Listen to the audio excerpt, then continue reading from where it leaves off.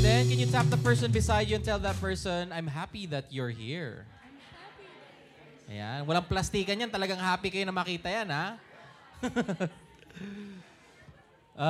Pinag-uusapan kanina all about stress. Ayan, stress. Stressful ba ang week nyo? Stressful? Alam nyo, may nagsabi sa akin another word for stress daw, kung ayaw nyo kasi stress has a negative connotation. Tama ba ako? So, imbes na stress daw ang gamitin mo, sabihin mo daw, intense. I had an intense week. Yan, pakisabi nga, I had an intense week. Diba? Parang a lot of, it's a different way of saying how stressful you have a week. Anyway, we're having a new series this afternoon. So are you ready? Yes. If you're ready, let's pray our favorite prayer here at the feast.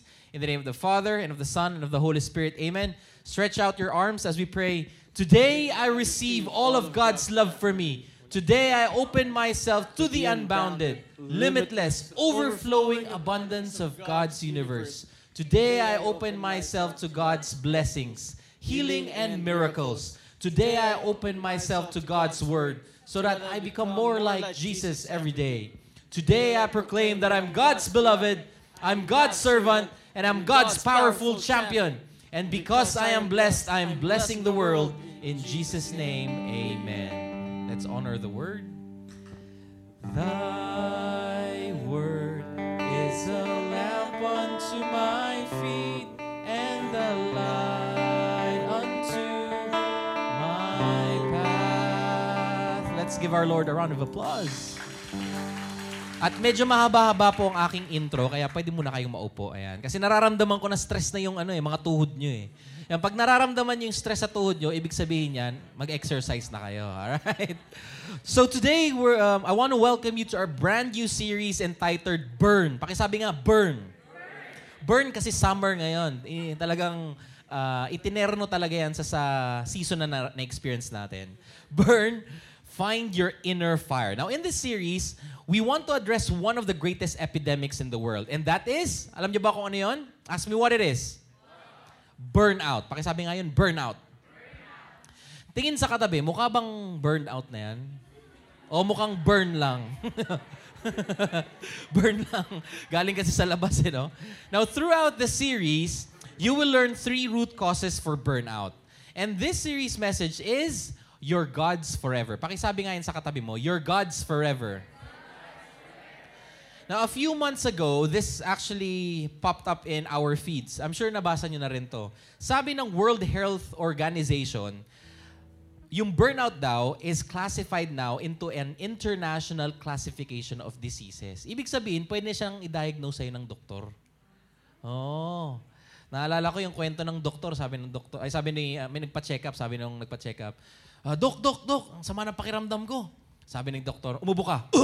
Umubo ka ulit. Umubo ka ulit. Dok, ano nararamdaman ko? May ubo ka.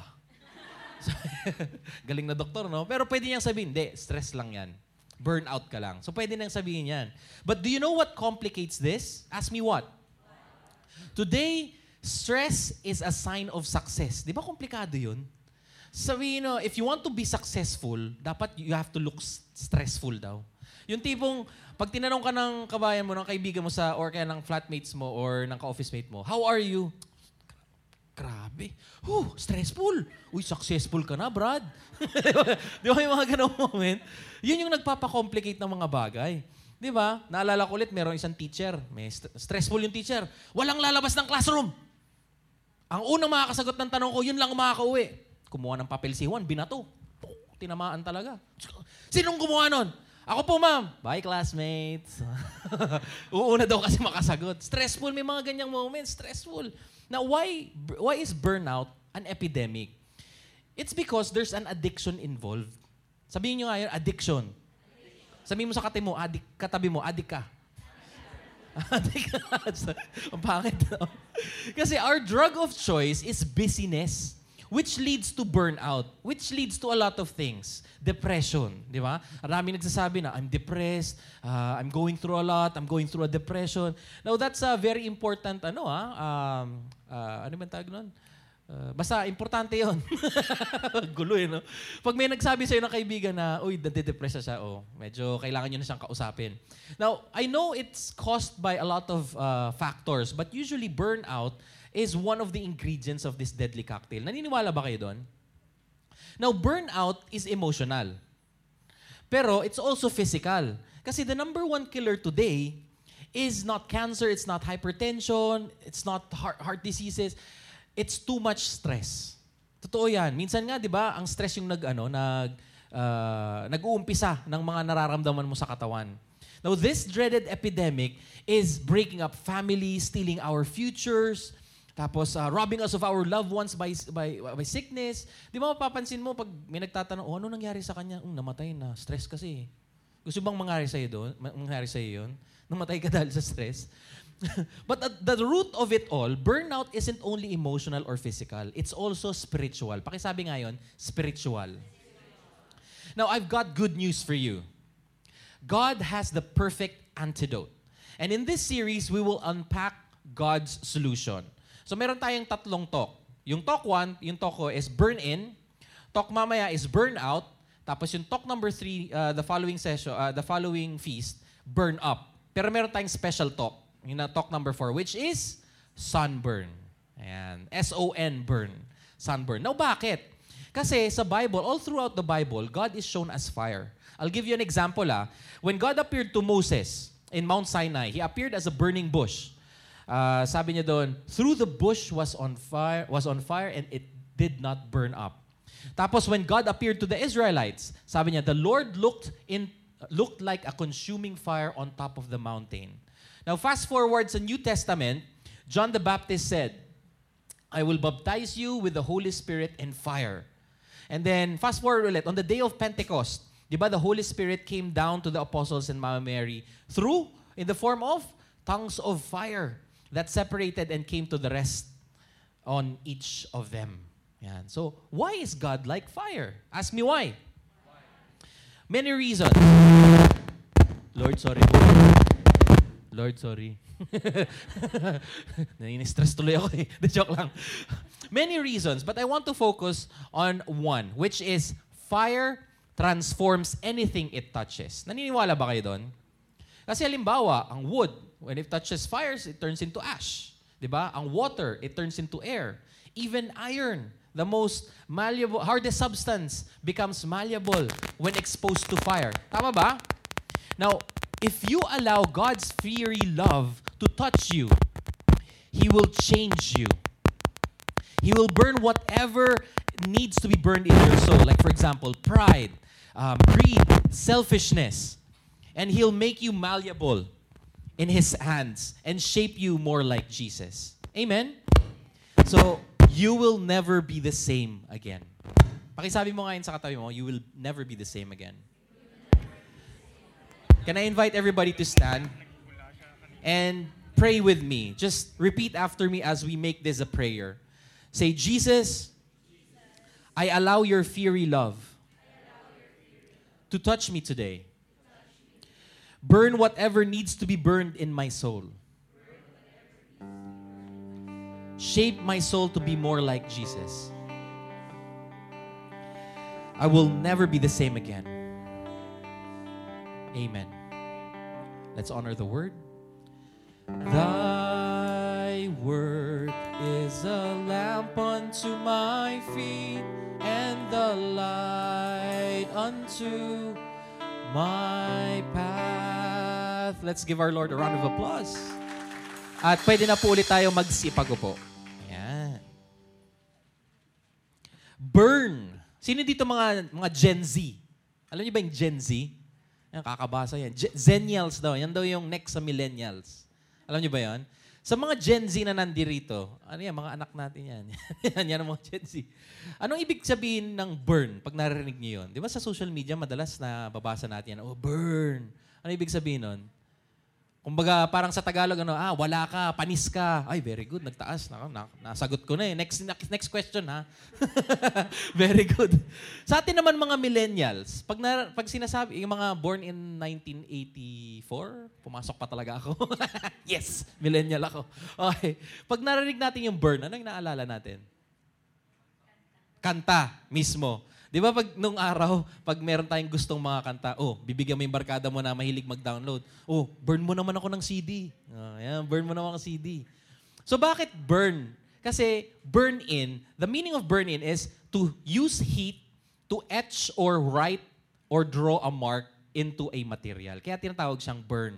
Kaya ang title ng talk ko ngayon is Burn In. Kasi, for example, another example, sa mga kinasal, sino na dito yung mga sinakal? Kinasal. Ayan, mangilan-ngilan lang tayong na alis ng landas. Di, joke lang. Ay, andito na pala yung asawa ko. Ulitin ko po. Kanina wala eh. Sige, let's move on. Di ba yung mga wedding rings natin? Di ba? Ayan, mga sing-sing natin. Di ba may mga pangalan yan ng mga asawa natin? Hindi mga asawa, sinasabi ko na kanina. Mga asawa talaga. Asawa. Yan, ng asawa natin. Di ba? So, binurn in yan dyan. They used a tiny laser instrument. So, ano yung laser? Di ba? Fire pa rin yan. So, bakit? Kasi syempre, pag ink lang yung ginamit nyo or kahit indelible ink man yan, it will fade out eventually. Tama ba?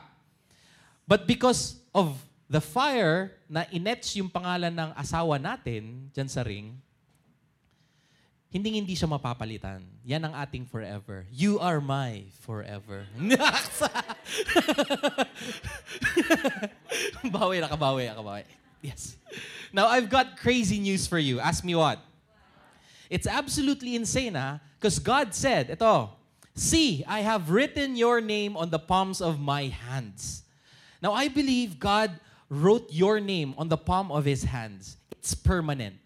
It's permanent because His love for you is permanent. Nothing you can do can decrease His love for you. None of your sins can do that. Well, yes, you can say no to His love. Di ba? Minsan lalayo pa tayo sa Kanya eh. But He won't stop loving you because you are God's forever. Pakisabi nga yun sa katabi mo, you are God's forever. Now, one day, a young rich man asked Jesus in the book of Mark, sabi niya, Teacher, what good thing must I do to get eternal life?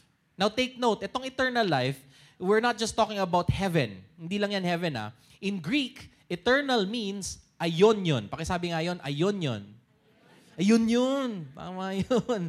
It doesn't just meaning living for the next billion years. Because aionion refers to both quality and quantity. So here's the definition of eternal life then. Eternal life is living with God, period. Now, are you living with God now?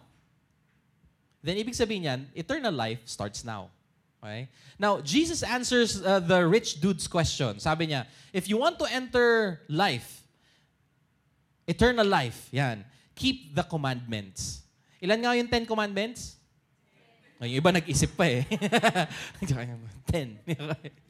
Now, and the guy says, ito yung sagot nung rich young man, all these I have kept. What do I still lack? So, meron pa daw kulang. Isipin nyo, rich young man. Tapos, tatanungin niya pa si Jesus, what do I lack? So, this rich young man, hindi lang siya bata at saka mayaman. Mabait pa siya. So, sa mga sis, di ba, yun ang mga hinahanap natin? Yes daw talaga. Di ba? But there's something wrong. And he knew it. Kaya niya tinanong yung question na yun kay God. Kay Jesus. What do I still lack? He knew something was amiss and he felt it. But what the bloke seemed to have, the bloke seemed to have everything. Diba? So why did he feel that there's something lacking in his life? Now, Jesus knew what's happening with this young man's life. And sabi niya, if you want to be perfect, go sell your possessions and give to the poor, and you will have treasure in heaven. Then come, follow me. Take note, hindi ito yung parang blanket commandment na Jesus and God is giving to everyone. Jesus didn't require everyone to do this na ibigay sa poor yung mga kayamanan mo. Tama? Kasi I'll give you an example. Si Matthew. Di ba sabi niya lang kay Matthew, di ba he was a tax collector. Hindi niya naman sinabi na ipamigay mo yung mga kinurakot mo. Sabi niya lang, just leave your job and come follow me. So hindi siya blanket rule. Pero for this person, the problem wasn't wealth. The problem was the position of wealth in his heart. Yun yung problema nung young man na to. Kaya yung mga mayayaman na katulad ni Kuya Dustin, yan. Di ba?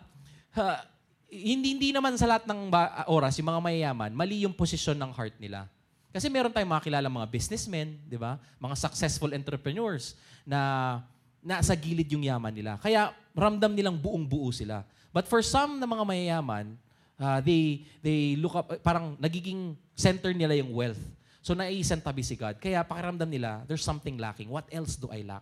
So that's what's happening to that young man. Kaya dapat ito, itabi mo yung yaman mo para hindi ka hindi mo maramdaman na kulang. Alright? He was pinning for God. He was restless for God. Gusto niya, he was longing for Him. I'll give you an example. Parang analogy ba ang tawag nun? O basta. Yung puso natin. Nasaan ba ang puso natin? Di ba gano'n siya kalaki? Di ba fist size? Di ba? Yung clenched fist, ganyan dapat. So ilagay nyo nga yung fist nyo dito sa heart nyo. Nandito wala dito Okay. So, pag nakita nyo, parang kulang siya, di ba? Kasi yung picture natin ng heart is parang ganito. Tama? Ganito. Parang kalahati siya. Hindi yung ganito, Iba yan, Mali yan. Lit naman ang puso mo niyan, di ba? So, ganyan. So, parang bitin. Parang kulang ng isa. So, that's because the other half, only God can fill. Yan daw yung greatest mystery. Yung bakit parang pag tinignan mo yung actual heart, parang kulang siya. Hindi siya yung parang perfect heart na nakikita natin. Alright? Now, with his fiery love, he wrote his name in every fiber of your being because you're God's forever. Amen? Now, some people explain it this way. You have a God-shaped hole in your soul. It's a vacuum that cries out to be filled. Pero anong ginagawa natin? Pinupuno natin siya ng mga ibang bagay. Other stuff, like for example, pleasure, popularity, prestige, power. But here's the truth. Nothing will satisfy. Nothing will fit in it. Nothing will satisfy. Madami kang ang pera. Pero there's something wrong. Gwapo ka nga, katulad ko. De joke lang. Lang isingit ko lang no. Now, eto, I'll give you another example. Sino dito yung mahilig sa soft drinks? Wala. Ako lang yata. Yan, bawal daw sa bahay namin yan, soft drinks. Kaya team soft drinks ako. Sino dito ang team juice? Ayun. Team juice or team shake? Ayan. Sino yung team coffee? Ayun, medyo madami-dami. Team milk tea? Ayun. Hindi mawawala yan. Siyempre, chai, trending yan Sipin mo, nung umuwi kami, magkano yung milk tea, mami, yung tinry natin? 300, ng wedding yan, Puro asukal. Puro asukal. Pero, ito, I'm not judging you, Kahit ano man ang paborito niyong inumin, go ahead. Pero, nakakapawi ba siya ng uhaw mo? Yes, talaga Di ba? Nakakapawi siya ng uhaw mo, pero hanggang kailan mo kayang inumin yan? Nang hindi ma-irritate yung throat mo, hindi mo mararamdaman yung too much sugar in it. Anong gagawin mo ngayon? Siyempre, magtutubig ka. Diba? Katulad ng anak namin, mahilig yan sa juice. Lahat na lang ng oras gusto juice. So sasabihin, dahil hindi namin siya mapigilan, sasabihin na lang ng misis ko, painumin mo na yan tubig after. So, mas nakakapawi pa yung water imbis na yung juice. So, when we were kids, di ba tinuruan tayo na uminom ng tubig? Ilang baso nga ulit yon? 8 glasses of water in a day. So, imagine niyo kung 1 glass of water is 250 ml, times 8, ilan na yon? O di tumahimik kayo dahil math na. O di ba 2 liters, 2,000 ml. 2 liters. So yun daw ang dapat, yung daily consumption natin. 2 liters per day. Sino dito nakaka 2 liters per day? Yeah, very good. Pero hindi daw yun yung tama. Sabi meron akong nakausap ko si Brother Nery nung I Love Life Retreat. Nagkakwentuhan kami sa likod. Tapos kinikwento niya sa akin si Dr. Rene Paragas. Sino nakakilala sa kanya? So he's a doctor and he's helping people cure diabetes, hypertension, heart diseases by just asking them to drink plenty of water. Matagal na rin siyang naging sponsor ng Kerygma for 4 years. Medyo low profile lang siya, pero every year they support Kerygma. And even Brother Bo Sanchez is also following his advice. And a lot of the preachers. Ako, preachers and mga sa Manila. Pero ako, hindi ko sinusunod Team Coke ako The joke. So, ang daily intake daw should be your weight times 50 Tapos yun na daw yung maging equal in liters. Kasi in ml yun eh. So for example, kung 80 kilograms ka times 50, that's equal to 4,000 ml. So ibig sabihin dapat 4 liters ka in a day. So katulad ko, 80 kilos ako. So dapat 4 na litro ang inumin ko araw-araw. So try it. Okay? Tingin sa katabi, mukhang tuyo na ba yan? Okay. So ask mo siya na uminom ng maraming tubig ha. Kasi ang sinasabi din ni Dr. Rene Paragas, minsan hindi naman talaga tayo gutom, kundi uhaw lang. Totoo yan. Try mo. Pag gutom ka, yung talagang kumalam yung sikmura, uminom ka muna ng tubig. Uminom ka ng maraming tubig. Tapos, pagkatapos mo uminom ng tubig, pag nawala yung gutom mo, uhaw ka lang talaga. Pero yung pag naramdaman mo yung gutom, tapos uminom ka ng tubig, tapos gutom ka pa, matakaw ka na nun. Okay? When your body lacks energy, all you have to do is just drink water. Yun yung makakapagpawi ng uhaw natin. Alright? Huwag ka nang bumili ng parang may sports bar, yung mga sugar fix, di ba? Yung iba pa nga, cake ang gustong bilhin. Di ba? Yung isang slice na, parang kalahati na yung slice. Yun yung parang sugar fix nila. The advice of Dr. Rene is, you just have to drink plenty of water.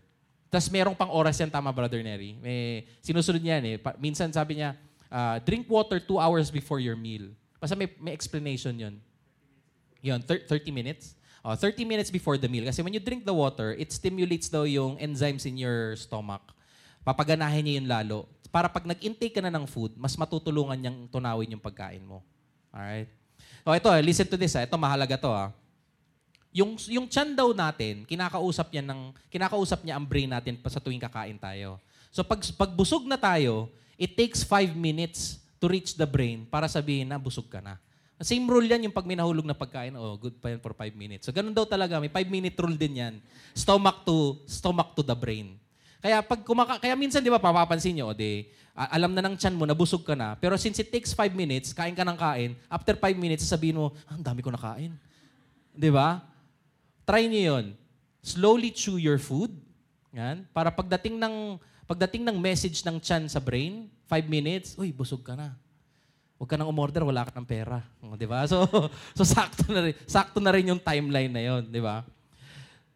What we actually thought is hunger is actually thirst. That's his message. Now, that's the same with our soul. Sabi ni St. Augustine, our deepest thirst is for God. Nothing else will satisfy. Ayun, na-connect ko din. But sadly, we misread our spiritual thirst. We get all the signals wrong. Kaya nung sinabi ko kanina, di ba, for example, when our souls are longing for God, we think we just, di ba, sometimes we just need a new phone. Di ba? Bibili ka nga ng phone, pero wala ka namang ka-text. Aray ko. Di ba? O kaya, ano pa bang example? O kailangan mo ng bagong boyfriend. Di ba? Kailangan mo ng bagong Gerald Anderson. Di ba? Uy, updated yung mga nag-react ko. Tapos na ba yung issue na yon? Medyo 2 linggo na yata yun eh, no? Di ba? O kaya, sometimes naman, we long for more likes. We long for more success in our career or more pleasure. I don't say that yung more success in our career is wrong, but sometimes we go overboard. Sometimes it's more distraction. Now, can I scream 3 words into your ears? Pwede ba? They won't work. Hindi gagana yon. Kasi hindi yun yung real thirst natin. So can I whisper 3 words na mas importante? Can I? Narinig niya? You need God. Yun lang yun. You need God. Because you were made to be God's forever. And this is the first root cause of burnout. We expect from stuff what only God can provide. Kaya, everywhere you look, there's an insane amount of pain in our lives. Much frustration, much anguish, much burnout because we're not meeting our real thirst. This was the invitation of Jesus to this rich young guy. Sabi niya, if we were to paraphrase what Jesus was telling this guy, basically, your hierarchy of values is all wrong. Wealth is on top, but you can't find what you lack in wealth. Instead, come follow me, satisfy your real thirst. Yun yung sinasabi ni Jesus dun sa kwento na yun. Alright? So just before I end, pwedeng kumanta. Kasi uso na rin naman yung kumanta eh. Pero sasabayan niyo ako ha. May message tong kantang to, hindi lang to dahil gusto ko lang kumanta. Okay? Alam niyo yung kanta na Ako'y sa iyo, ikaw, ayun, ika'y akin lamang. Yung sino nga yung kumanta nun? I-Ax ba yun? Sa mga millennials, si Daniel Pandidel na ba kumanta? O si Inigo? Sino ba? Whatever it is. Alam niyo yung kanta na yun? Sabayan niyo ako ha. Paano siya, ano nga yung umpisa niya? Ikaw na ang may sabi. Uy, meron gitara. Ayun, humabol.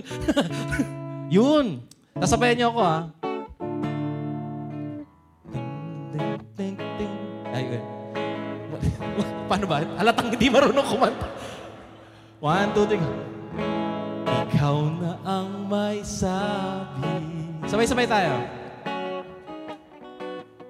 Na ako'y mahal mo rin. At sinabi mo ang pag-ibig mo'y di magbabago. Ngunit bakit sa tuwing ako'y lumalapit, ika'y lumalayo?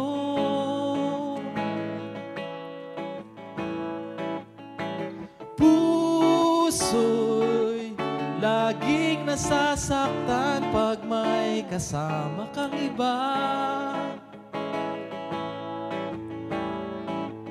Di ba nila alam?